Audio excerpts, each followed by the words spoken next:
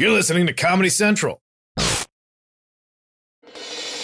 November 27, 2018. From Comedy Central's World News headquarters in New York, this is The Daily Show with Trevor Noah, Ears Edition.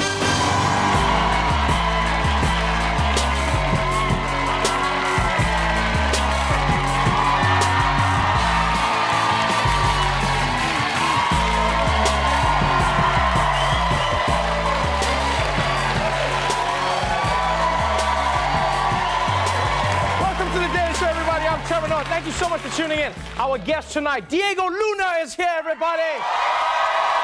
I'm such a big fan of his work. We're going to talk about the new season of Narcos Mexico. Seriously, if you're going to watch one thing on Netflix right now, you should watch my stand-up special. But if you're going to watch two things, Narcos is pretty damn good. So we're going to be chatting about that. But first, let's catch up on today's headlines. Gender is a complicated topic these days. And gender reveal parties are just adding fuel to the fire. The Arizona Star has new video showing an explosion at a border agent's gender reveal party that apparently sparked the 2017 Sawmill wildfire. Agent Dennis Dickey admitted to accidentally starting this fire that burned 47,000 acres in the Santa Rita Mountains. He was sentenced to 5 years probation and ordered to pay restitution of more than $8 million. Damn. The guy was trying to have a gender reveal party and ended up burning down a forest? It's like, congratulations, it's a lawsuit. Like, these gender reveal things are getting out of control because when it started, it was just like popping a balloon. Now people are setting off explosions like it's a bomb. You're setting off a bomb. It's gotten so violent, I feel like we're a month away from a gender reveal drive-by shooting. It's a girl, motherfucker. Enjoy it! They grow up so fast! Moving on, Bitcoin. It's the fidget spinner of currency. But there are still some people who want in on the trend. Ohio is now the first state to accept Bitcoin as a form of tax payment. Businesses in the state can now register online to pay their taxes with the cryptocurrency. Everything from cigarette sales taxes to employee withholding taxes can be paid using Bitcoin. Eventually, the state will expand the initiative to individual filers. That's right. In Ohio, you can pay your tax using Bitcoin. And I'm pretty sure people who use Bitcoin don't pay tax. So I don't know what the point of this is. You know, that's the whole point of Bitcoin. You hide your money. And secondly, Bitcoin is super volatile. I don't understand why a government would mess with that. Its value goes up and down like crazy. Can you imagine an entire government funded by Bitcoin? We're going to be paving the roads like, wait, everyone stop! Bitcoin tanked! We can't afford this. Unpave. Wait. It's bounced back. Repave. Wait, it tanked again. Unpave. Finally, moving on. The holidays are just around the corner, and it seems that everyone is feeling the holiday spirits. Pictures of several bell ringers with controversial patches on their jackets are causing some controversy in Valparaiso. This image shows men with leather jackets, one with a patch that says Aryan and another with a Confederate flag. They were seen ringing the bell for the Salvation Army. The Hells Angels motorcycle club they belong to says some members choose to wear heritage-based patches. A representative for the club says people should stop making negative comments and spend time on making a positive difference. Okay. Did a motorcycle gang just tell us to stop making negative comments and spend time making a difference? This is pretty genius. You realize they're wearing racist paraphernalia, but then just because they're ringing a charity bell, they make you sound like a hater for calling them out. Focus on the good things I'm doing. Can you imagine if the Nazis try to pull that stunt? They're like, everyone focuses on the camps. No one talks about how we volunteer at the animal shelters. All right, let's move on to our main story. General Motors is not just the least popular Transformers character, it's also one of America's biggest car manufacturers. But now they're in the news for what cars they're not going to be making. Thousands of General Motors workers will have little reason to celebrate this holiday season. Facing slumping sales, General Motors will stop making 6 underperforming sedans by the end of next year, idling plants in Ohio, Michigan, Maryland, and Ontario, Canada. 6 passenger cars reaching the end of the road: the Cadillac XTS and CT6, the Buick LaCrosse, and Chevy's Impala, Cruze, and Hybrid Volt. General Motors chose its words very carefully, not saying that they were closing the Lordstown plant, but rather they weren't allocating a product to the plant after March. Oh, thank God.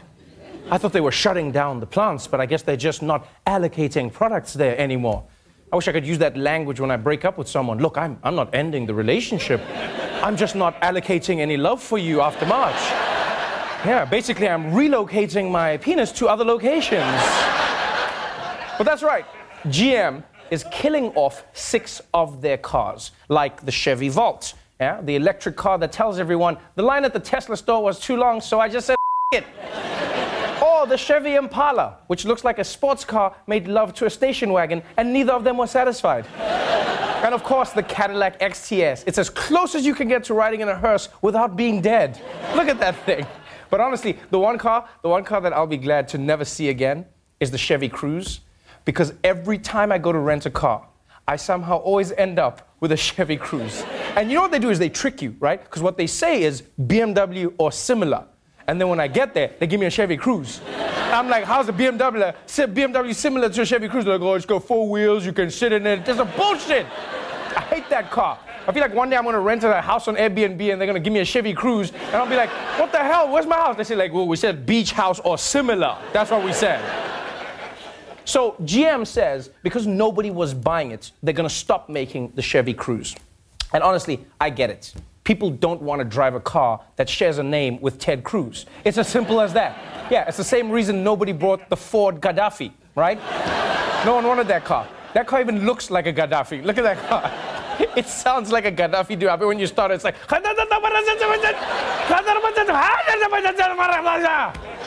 And now look, as much fun as it is to roast GM and its cars, the sad truth is, and although you want to go after the company, because they're shutting down so much production, they're also shutting down a lot of humans' jobs.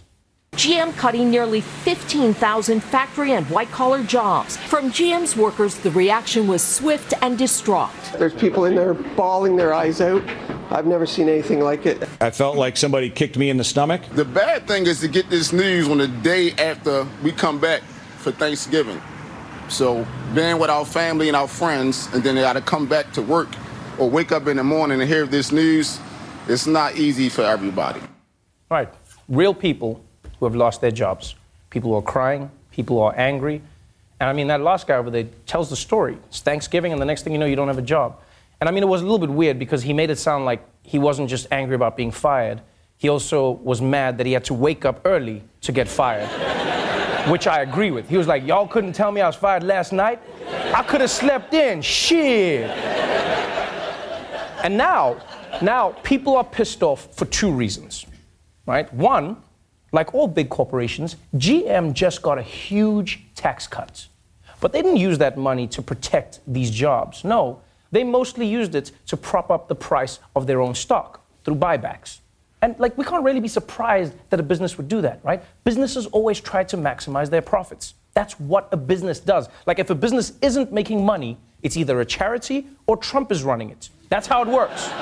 And speaking of Trump, those thousands of GM workers are particularly pissed off at him because he specifically promised that if people voted for him, he'd make sure that GM added jobs. General Motors announced that they're adding or keeping 900 jobs right here in Michigan. And that's just the beginning, folks. In fact, I told them that's peanuts. That's peanuts. You're going to see General Motors, they're coming back. A lot of companies are coming back. It's a good feeling. It's a really good feeling. Let me tell you folks in Ohio and in this area, don't sell your house.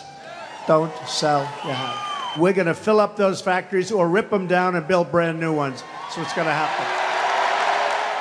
That did not happen the way he promised it. You know what the president should have done? He should have said, we're going to give you new factories or similar. That's what he should have said. So it turns out America's top used car salesman clearly sold GM workers a lemon. And if you think about it, Trump's promises are a lot like the Chevy Cruze. You can sell them as hard as you want, but at the end of the day, no one's buying it. We'll be right back.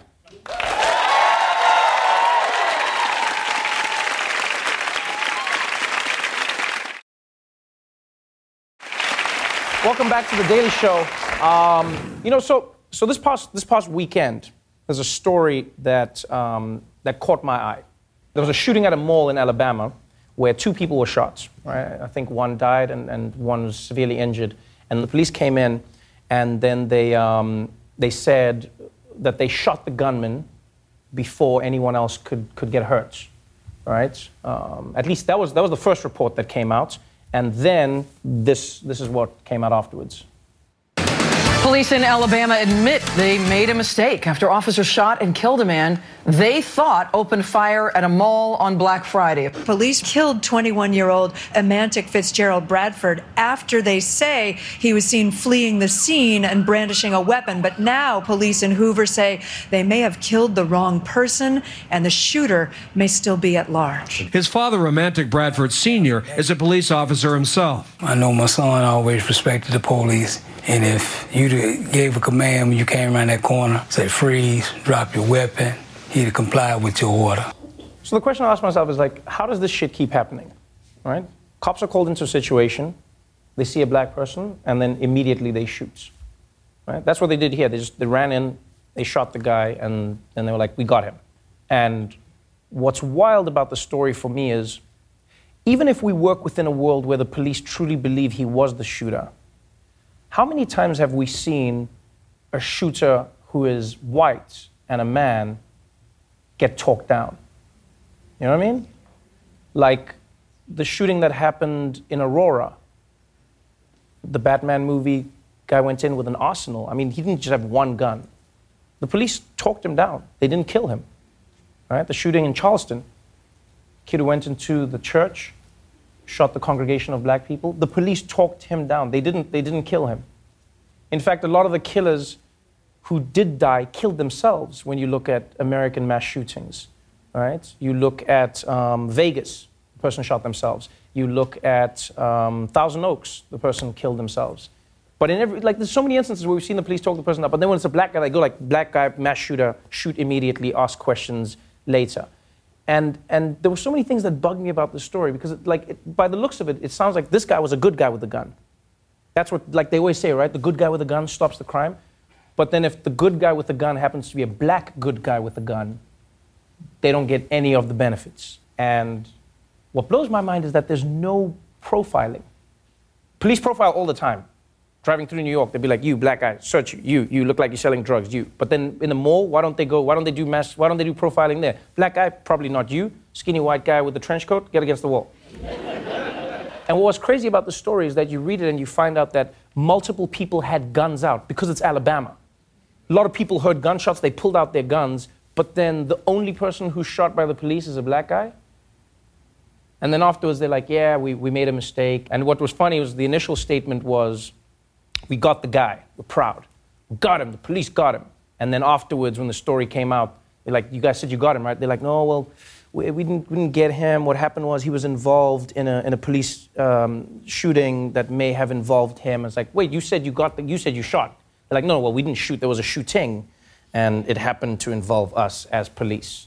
At this point, you start to realize that really the Second Amendment is not intended for black people.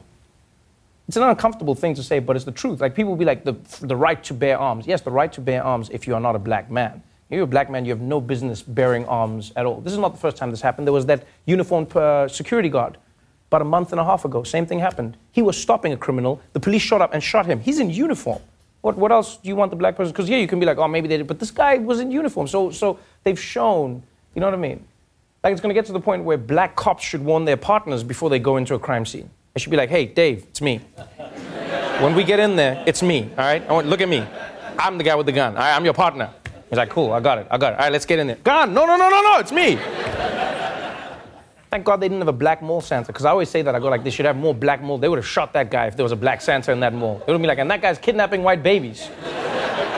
Shit has gotten so crazy in America. I bet like even superheroes, like Black Panther, the next one, he's not going to do anything in America. The next Black Panther, they're going to be like, T'Challa, are you helping America? He'll be like, I've seen what happens on CNN. I think, where's Ant-Man? Maybe he can help them. If you're black and you're a man in America, gun rights are not for you. If you're a black person in America, gun rights are not for you. It's as simple as that. In fact, the safest way to sell a black person a gun in America, they should say, is when you buy a gun, you should buy a white person with it, and they hold the gun for you. Yeah, you should be like, what would you like? I'd like a Glock and a Craig. That's what I would like, please. And you're like, all right, Craig, you roll with the Glock, And then whenever you want to shoot, if you do get in trouble, you'd be like, what did you say? I'm going to shoot you, Craig. Do the thing, Craig. I'm not touching that gun because I know how it's going to end. It's some bullshit, but it's the truth. Second Amendment was not made for black folks. We'll be right back.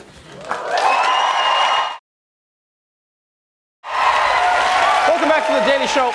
My guest tonight is the talented actor, director, and producer who stars in the Netflix series Narcos Mexico. Please welcome Diego Luna.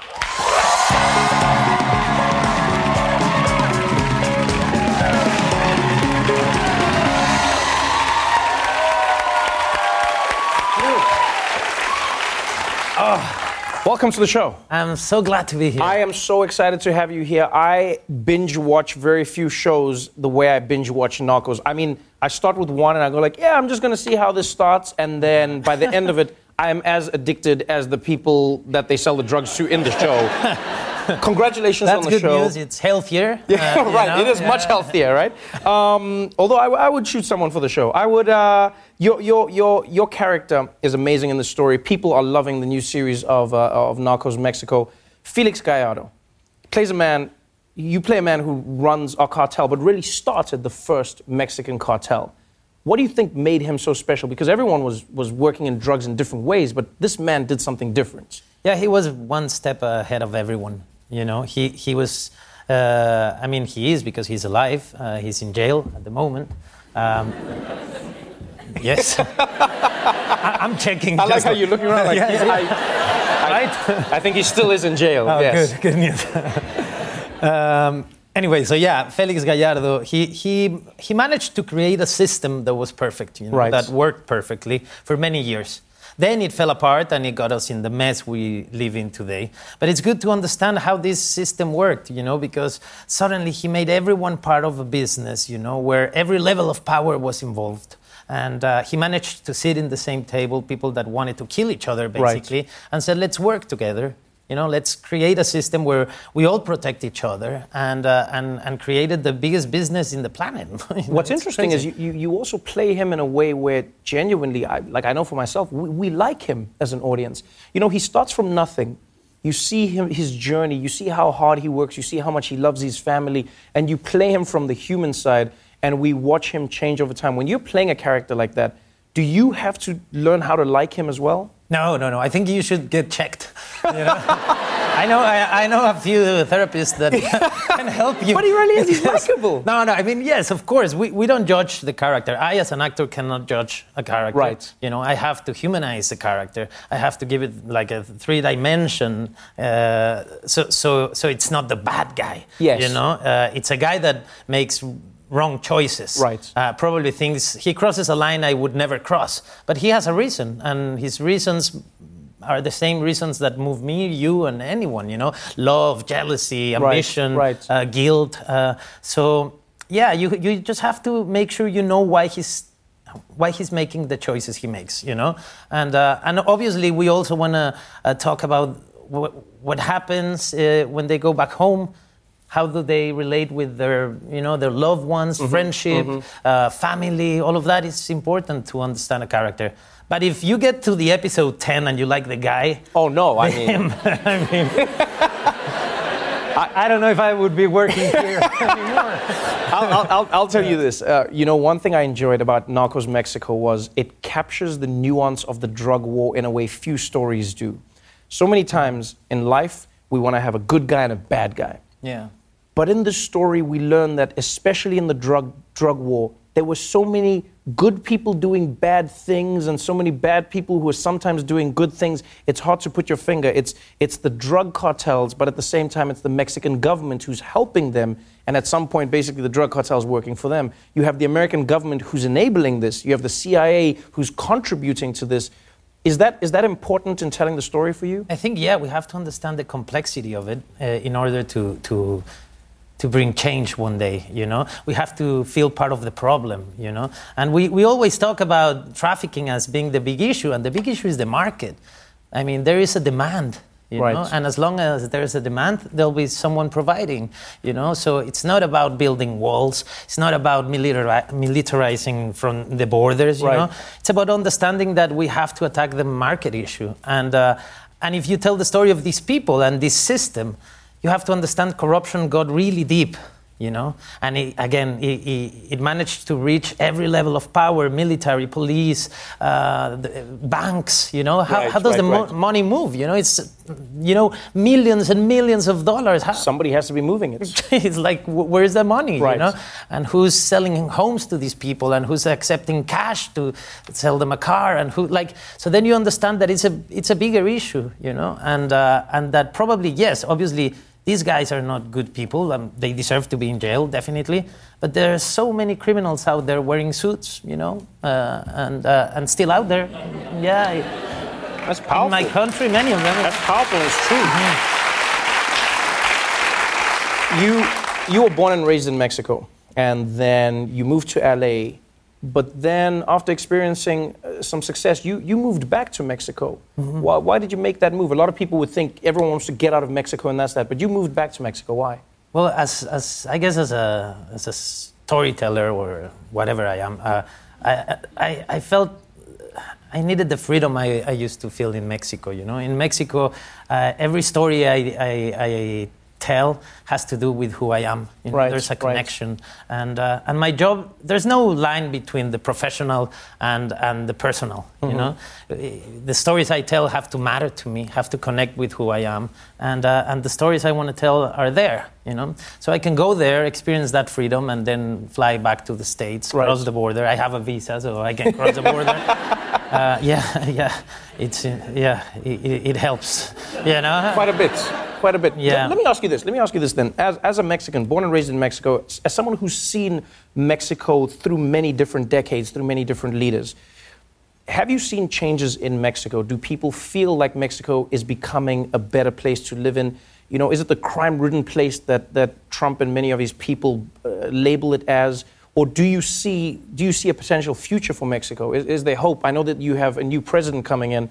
What is just even a sense of yours of what's on the horizon for the country? There's a feeling that things cannot go worse than the last 6 years. Wow. You know? This president, the president leaving in a few days, he's just like, we're so glad he's leaving, basically. Wow, okay. And I think he is really glad too, you know?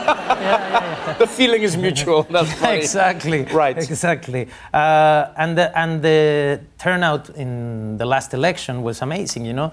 We just have one round and 53% of the people voted for the same thing. Right. So, and this is the new option, you know, the one that has never been there, you know. So that tells you familiar. That sounds very familiar. Yeah. It can go right or wrong, right? Right. Yeah, and so you have, no, I mean, suddenly you went no. I mean, just the one who's never done it before. what could happen there?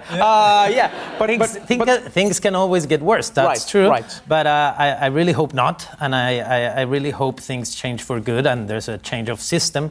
But it is a rough time in Mexico. It is a difficult time, and the violence is a big issue there. Right. You know, in the last 12 years, more than 250,000 people have been killed because of this war on drugs. Right. And the numbers are crazy, right? That is insane. That's war as like war. That you would it's think like of. One of the countries where, you know, being a journalist is the most dangerous thing. You know, they kill them. It's ridiculous. So what would you say your hope and your vision for Mexico would be? And more importantly, actually, what would you say some of the misconceptions are that people have? Because everyone has an idea of Mexico.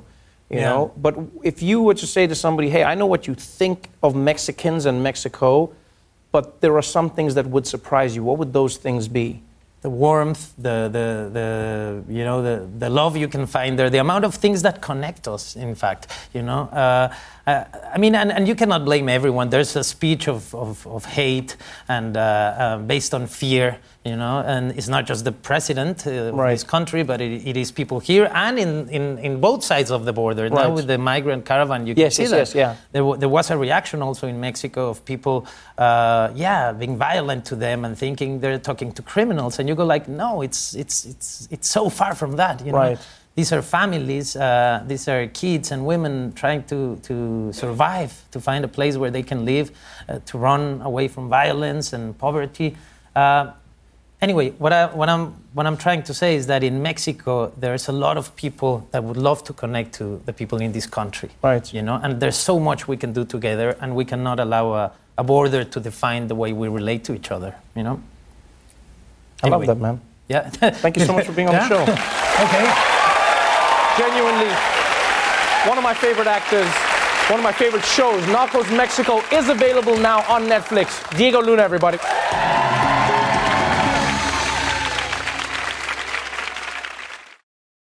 The Daily Show with Trevor Noah, Ears Edition. Watch The Daily Show weeknights at 11, 10 Central on Comedy Central and the Comedy Central app. Watch full episodes and videos at thedailyshow.com. Follow us on Facebook, Twitter, and Instagram, and subscribe to The Daily Show on YouTube for exclusive content and more. This has been a Comedy Central podcast.